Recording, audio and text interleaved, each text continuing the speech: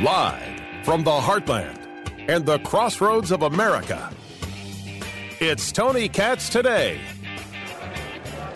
So at CPAC, the Conservative Political Action Conference, of course, Ukraine is a top-of-mind subject. Yep. We have further invasion coming from Vladimir Putin, from the Russians. You have over 130 dead at last count. That count is going to go up sometime within the time we're talking together, guys. Tony Katz Today. It is so good to be with you. On Facebook, Tony Katz Radio, rumble.com/Tony Katz. And if you go to 93WIBC at facebook.com/93WIBC, you'll see videos that we've been making of our time here, brought to you by Relay Indiana. And very much appreciate our sponsors for allowing us this opportunity. But while Ukraine is a top subject, the conversation of sanctions is a top subject, or the lack thereof, if you will. There are also a lot of, as you may have heard Kira Davis talking about just earlier, cultural issues going on and being discussed. One of those is about the church, and there is a movie, Enemies Within the Church, which, as is described, is an educational, historical, and evidence-based movie experience that provokes a passionate return to Orthodox Christian faithfulness across the Western world. And it's really a question of what has happened to the institution of the church. We talk a lot about not being able to trust the institutions. What happens when you can't trust the church? Trevor Loudon joins us right now, author, filmmaker, public speaker out of New Zealand, longtime researching Marxism and the radical left. As I met Trevor Loudon many years ago, it was, let me tell you the problem with communism, and drill down in just an absolutely fantastic way, along with a series of other subjects that he has spoken about, even some with controversy, but I don't mind controversial people if they can back up their position. Saying that there are enemies within the church, Trevor, that's a controversial position, isn't it? That sure is, and it's not something we do lightly. But if people wonder why the churches are not taking the leadership role, while churches are going to the left, why churches are going woke, which is really a euphemism for Marxist, we explain it. Because, look, everybody should care about the church, because whether you're religious or not, because the church determines the culture and the culture determines the politics, as Andrew Breitbart always used to say. So we are losing the conservative Christian church in this country. That is the church that elected Ronald Reagan, that elected Donald Trump, and is going rapidly to the left. The Bible colleges and the seminaries are being taken over by blatant Marxists, much like the universities were before them.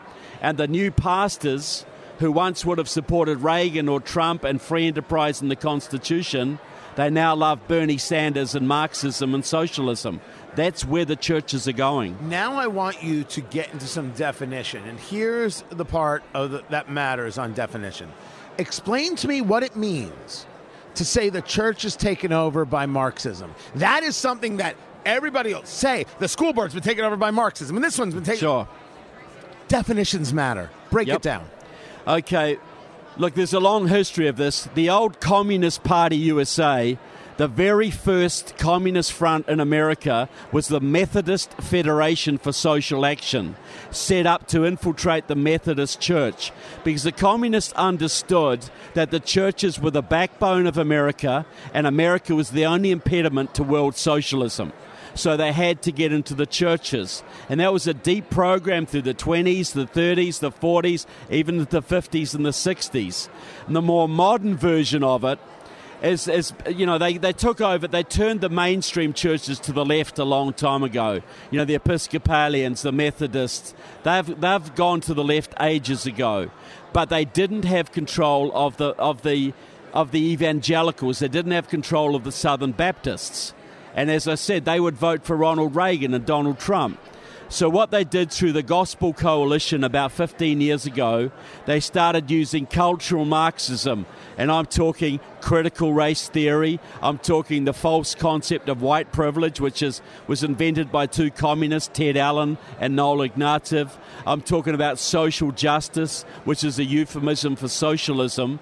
All of these have been infiltrated into the seminaries, into the Bible colleges. They are now rampant in the evangelical churches, and at the same time they've abandoned the bedrock of the church. They've abandoned the Old Testament. They've abandoned the Ten Commandments. It's all about love now, and it's all about a socialist kind of left-wing, a left-wing, non-masculine type of love. So, this is, the word woke. We hear about the woke church, right? Woke means you're conscious of issues of race and class and social injustice. That comes from Maoism. When they used to put people on trial, they'd say, you're a capitalist roader. Your father was a business owner. And they'd get all these people together and raise their consciousness of class issues. We would have called it brainwashing. They called it consciousness raising. That is what wokeism in the churches. It's Maoist, communist, Marxist. And if you want to think of it differently, if you know anything about Mao's China, you'd be talking about things like the struggle sessions, which is exactly what cancel culture is all about. Exactly. We are seeing Maoism, cancel culture, struggle sessions on you're in a big business. You've got to prove how anti-racist you are. You've got to prove how anti-capitalist you are and how you care about social justice. That is the same as what happened in those struggle sessions that were under Mao Zedong. Well, that is also in the churches. You've got to prove how anti-racist you are.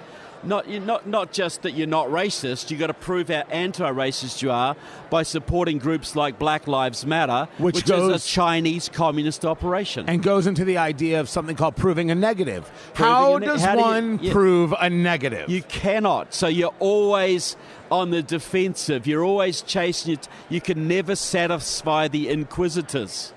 You can never be good enough or virtuous enough. You're always got to debase yourself more and more and more.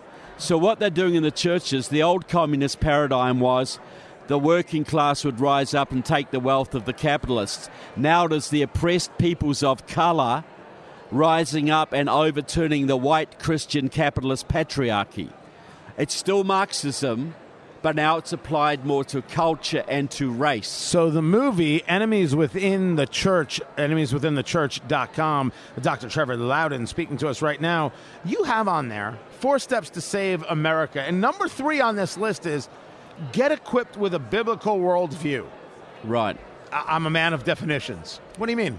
Well, they've done surveys in churches, and only a very small percentage of Christians, only a very small percentage of pastors actually have a biblical worldview. And what that means is you look at the world and make your choices and analyze things according to the Bible in a very close translation, a very close, faithful interpretation of the Bible. So you look at things like social justice. Now, from a Christian worldview, that's a perversion. Justice is justice. Social justice is adding a social element to it, a socialist element to it. So if you have a Christian worldview, you would reject social justice. If you had a Christian worldview, you would regard race as a personal issue. You would regard ending racism just means to treat others as you would like to be treated yourself. Right. You do not accept this white guilt, this white privilege, this we have to change the narrative. And you also wouldn't want to apply it. You wouldn't want to apply it because you'd understand from a Christian worldview that this was not Christian. This was Marxism with a little bit of Christianity sprinkled on top to make you accept it. Because most Christians have a very weak Christian worldview, they fall for this garbage. They fall for these fake pastors who come out and preach straight Marxism to the kids. They say Jesus at the beginning and God at the end and preach 2 hours of Marxism and call it Christianity. And because most Christians don't have a real worldview, they don't know the difference. And they're sucked into this. Trevor Loudon. It's brainwashing. Now, you can find his work over at Epic Times, theepictimes.com. But you can check out the movie, enemieswithinthechurch.com. see it for yourself. You can watch it with a group. You can watch it at home. You can buy the DVD. There are options. Distribution, ain't it a thing in the internet? You can do anything these days. It sure is. And we're getting out 9 languages. It's going to go international because this is a profound movie. Check it out. This is really profound. EnemiesWithinTheChurch.com. Dr. Trevor Loudon, always a pleasure, sir. Always a pleasure, Tony. Thank you so much. Thank you. More to get to at CPAC. I'm Tony Katz. Okay, sir. Live from CPAC in Orlando, Florida, presented by Relay Indiana, this is Tony Katz Today.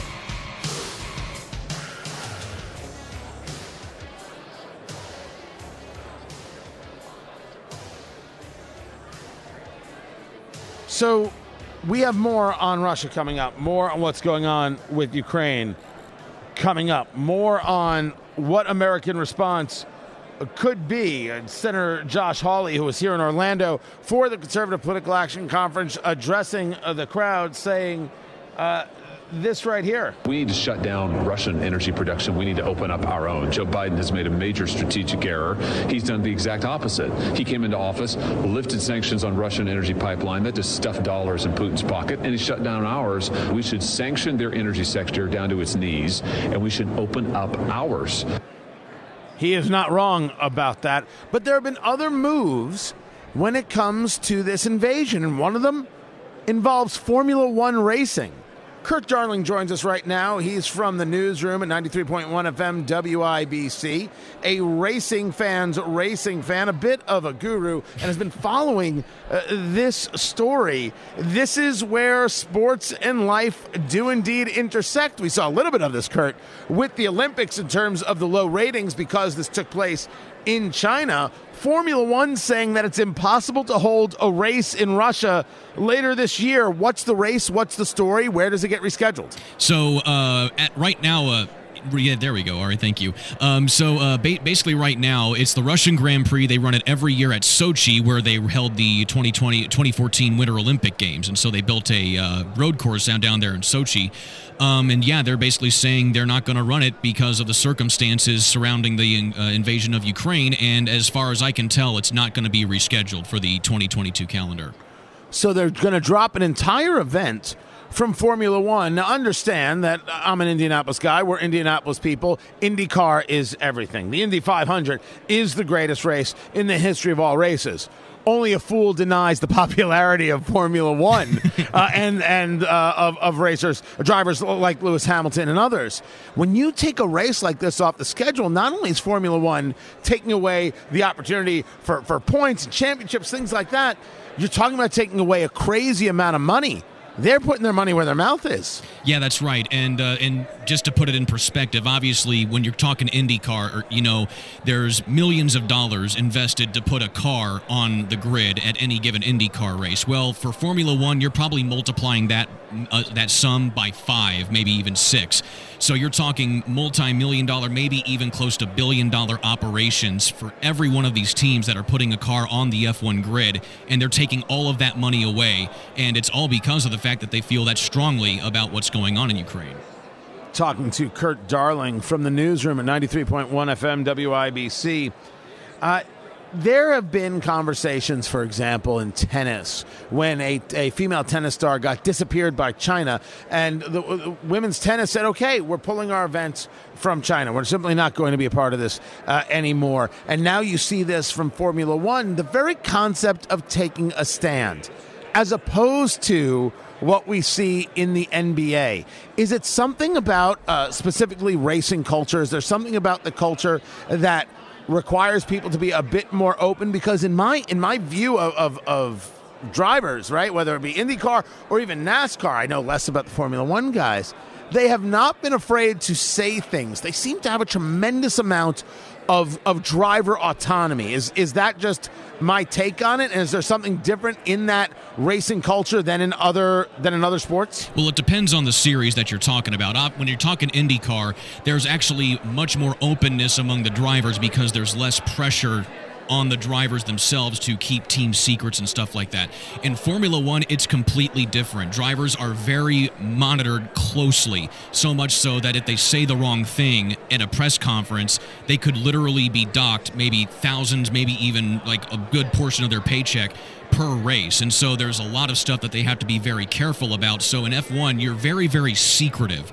But still, at the same time, one thing that F1 has done, especially in the wake of what happened with George Floyd and, of course, with Lewis Hamilton being very vocal in everything going on with that, they've really made it so that drivers can speak up, and they've kind of empowered drivers in F1 to kind of speak up more about certain issues going on in the rest of the world. And one thing that illustrates that is what Sebastian Vettel, who's a driver for Aston Martin's F1 team, he was actually the first to say, I'm not going to race in Russia if you put on an event at Russia. And so more and more drivers started following his suit, and then that basically just brought us to the point, okay, well, at the FIA, we're just going to cancel the Russian Grand Prix. Does this now go back to sponsors? Of course, racing involves a tremendous amount of sponsorship. So now do the drivers have pressure placed on, or does the drivers' move have audiences place pressure on sponsors not to do deals with Russia? Well, it depends on the company. Obviously, with the way the things that are transpiring right now, obviously Russia is the buzzword right now. So if any driver does any dealings with Russia, I'm assuming that there's probably going to be some talkings too about that. But any Russian companies that are sponsoring cars, like the Haas F1 team, which is an American team, by the way, they pretty much just got the cold shoulder from the Haas team, the Uralkali, who is the Russian company that sponsors the Haas team. They actually got their name taken off of the Haas car, and Haas is just running a plain white livery in testing today and coming up later on for the first race on the circuit. So it's not so much drivers doing deals with teams, doing with companies, but rather primary sponsors dealing with teams. And the only instance that we've seen of that is the Haas F1 team giving the boot to Dmitry Mazepin's company, and he is one of the oligarchs that President Putin has been consulting with throughout this entire thing when it comes to going over the sanctions that have been levied by President Biden. And so it was a pretty cut and dry decision by the Haas F1 team to say, hey, yeah, we're gonna take your name off of the car right now until we see how the rest of the situation plays out. Which is amazing how this story connects, because you wonder how much of this was a save-your-face maneuver. I'm not disagreeing with F1. This is a personal position. But you had an owner who's a Russian oligarch. That's a little too close for comfort. And F1 making a decision, a business decision, one wonders if that wasn't the case, if there wasn't the connection there, whether or not that decision would have been made at all, whether or not they would have made the decision to say, hey, we're not having this race. We don't want to be around this because we got to engage some distance. If there was no family connection, if you will. Right? Well, yeah, and one of the family connections is the fact that Nikita Mazepin, who is the second driver for Haas, he is the son of Dmitry Mazepin. So there's a little bit of nepotism right there, but he brings home the cash, so that's why they were a big primary sponsor for the Haas F1 team. But Haas F1 is standing up. They're saying we're going to take all of this money away from the team just because we don't want to be connected with what's going on with Ukraine. Because maybe there's worse things on the other side, which now makes you wonder, are they moving out of altruism and a feeling that this isn't acceptable, or are they moving out of self-preservation? It's a conversation that's going to unfold. Kurt Darling from the 93.1 FM WIBC Newsroom. I appreciate you taking the time. We are here at CPAC, the Conservative Political Action Conference. The speeches are going on. People are gearing up for Trump. I'll tell you what I've been hearing. And don't get me wrong, Ukraine has really taken the energy, but it's also put people in a whole new direction. National security was something they were only chatting about before. Now, it's front and center. That does not help Biden nor Democrats in November. Keep it here. I'm Tony Katz. This is Tony Katz Today.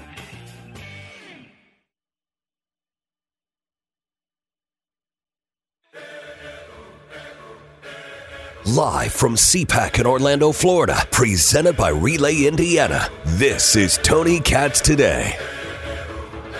Well, it's certainly under threat, and it could well be under siege. This is the opening salvo of a massive invasion, and we see this continuing and threatening Kyiv and threatening other major cities in Ukraine. And as we start getting later in the day here, nightfall in Ukraine means more violence and more bloodshed. Zelensky letting EU leaders know this might be the last time you see me alive. Tony Katz. Tony Katz Today. It's good to be with you. 833-GOT-TONY, 833-468-8669. I want to take a break from the CPAC going-ons, and I'm going to get into what my takeaway is here, and we've got more videos coming out. We've got more interviews that are being scheduled for the weekend. We'll get those on video, and we'll get them out to everybody.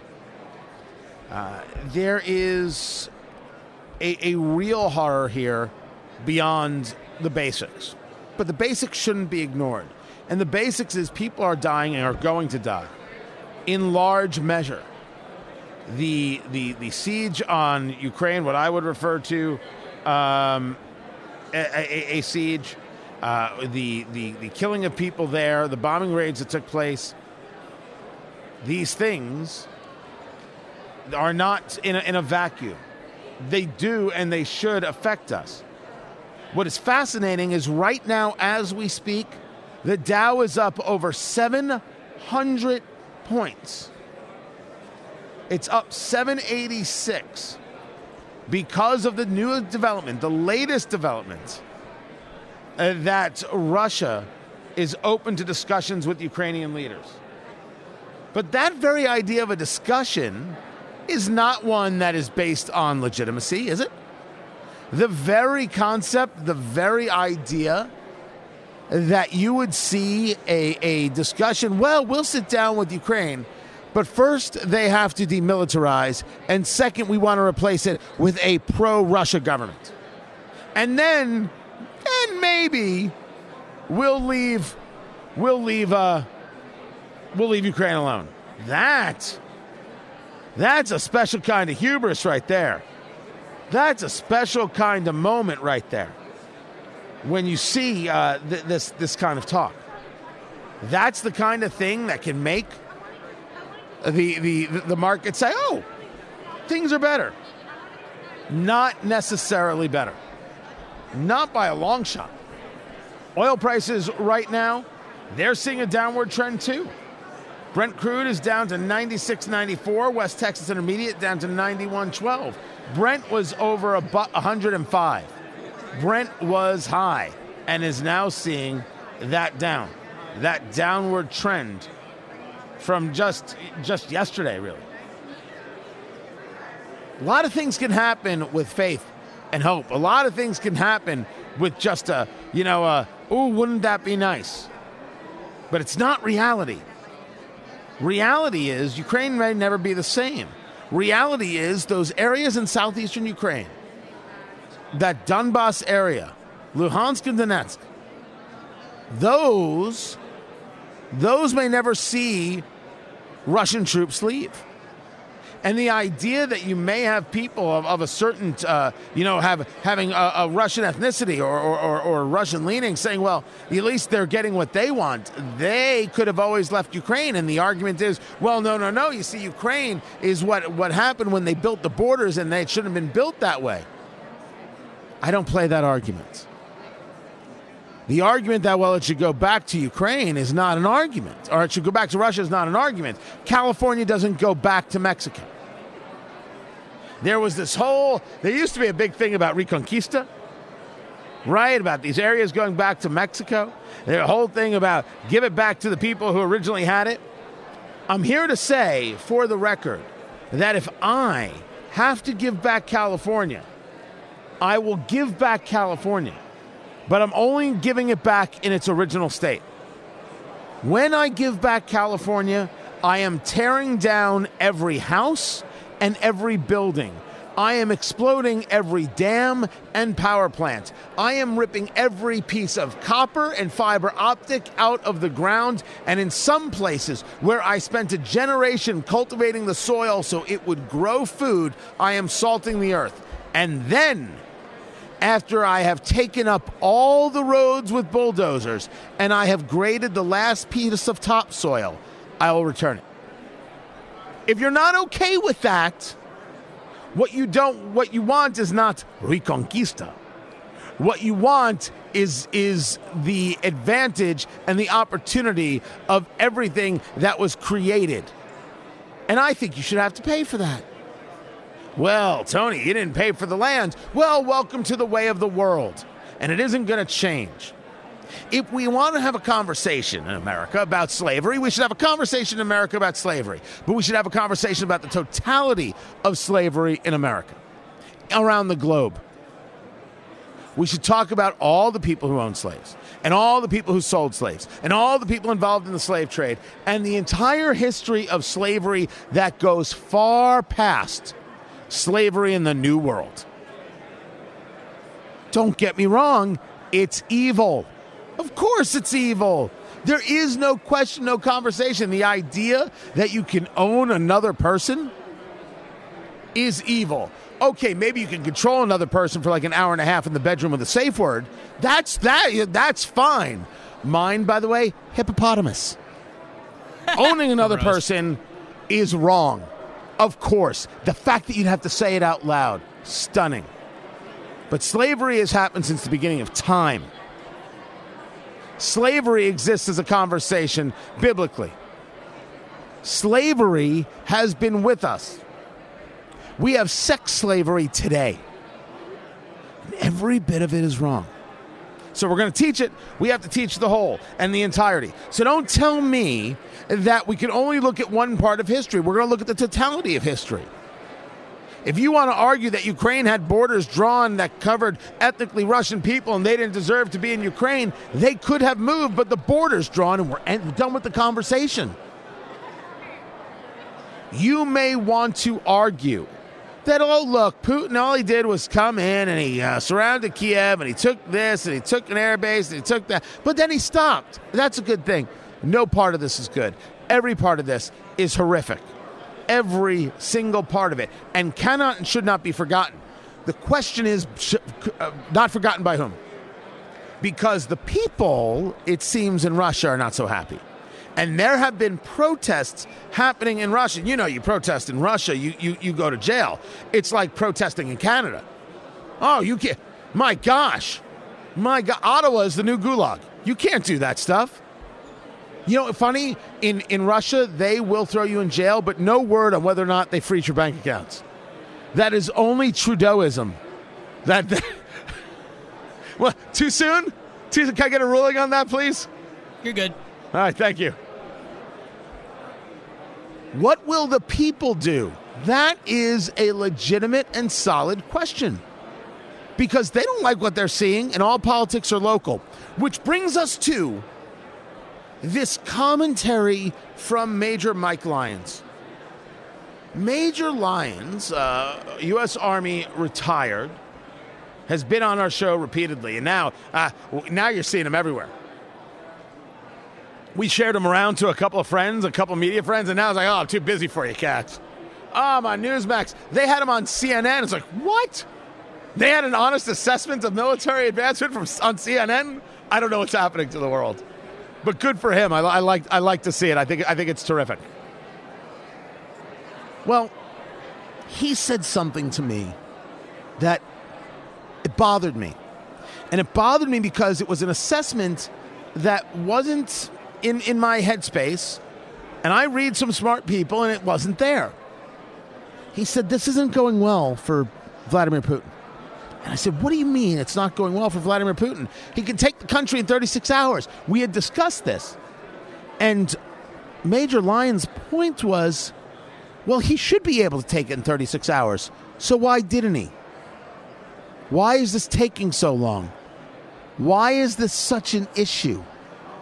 Why is he having trouble moving these troops? Why is he having trouble in the air? Why?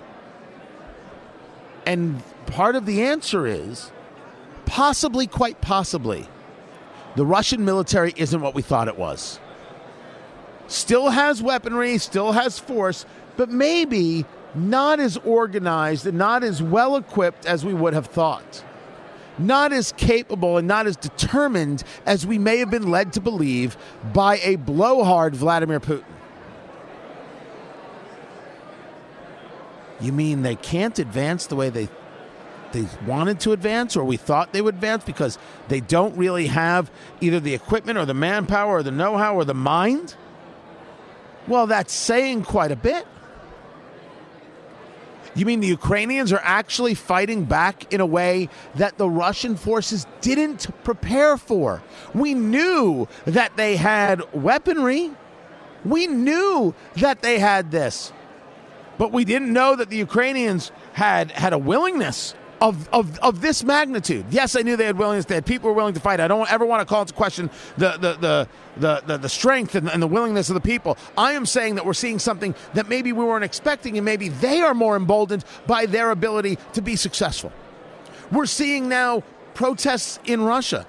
All politics are local. What happens when Putin has to look the Russian people in the eye, or better yet, they look him and say, you mean you told us we were taking this back? You told us it was ancestral. You told us it was a national security issue, and you didn't get it?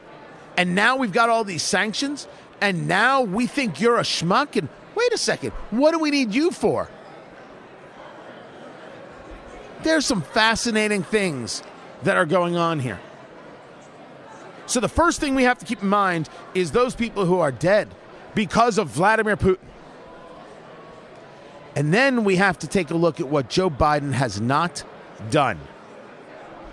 That is the part 2 of that story. It's coming up. Keep it here. I'm Tony Katz.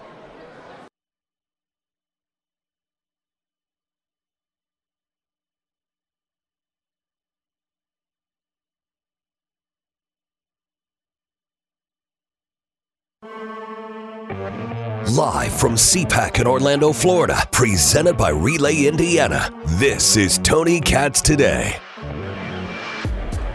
So you guys know I do some work there over at Newsmax. And I do weekday, and I've done weekends. And usually weekends, it's Joe Pinion. And sometimes he's filling in as an anchor on weekday. Very, very nice guy. I didn't know him, but there he is. He's anchoring. I'm like, very, very cool. He's asking good questions. I like it. Then one day he's gone. He's gone from Newsmax. I'm like, ooh, job opportunity for Tony. No, I'm never going to be an anchor. Tony Katz, great to be with you. Tony Katz Today. No. He left to run for Senate in New York against Chuck Schumer. Joe Pinion joins us right now. What the hell are you thinking? Well, look, if you ask my mother, she thinks I've bumped my head. Look, it was a very difficult decision. Newsmax, in many ways, the opportunity of a lifetime to be able to get my ideas out there, to fight for those conservative principles at a time when millions of Americans were fleeing traditional carriers, looking for a source of truth, but as I told my mother when she was done weeping, there are some things in life worse than not having your own television show. It's called not having the country. And when you look at Chuck Schumer has done to New York State, what he has allowed to happen to this nation, where we have Americans stranded in Afghanistan to this day, because that invaluable principle of no American left behind, left in tatters, as we have people falling to their death from 30,000 feet in the air from planes with U.S. government emblazoned on the side. And we have seniors that just watched the largest increase in a generation wiped out due to runaway inflation, due to the runaway printing of money, due to a virus of foreign origin for which we have yet to hold the nation of origin accountable in China.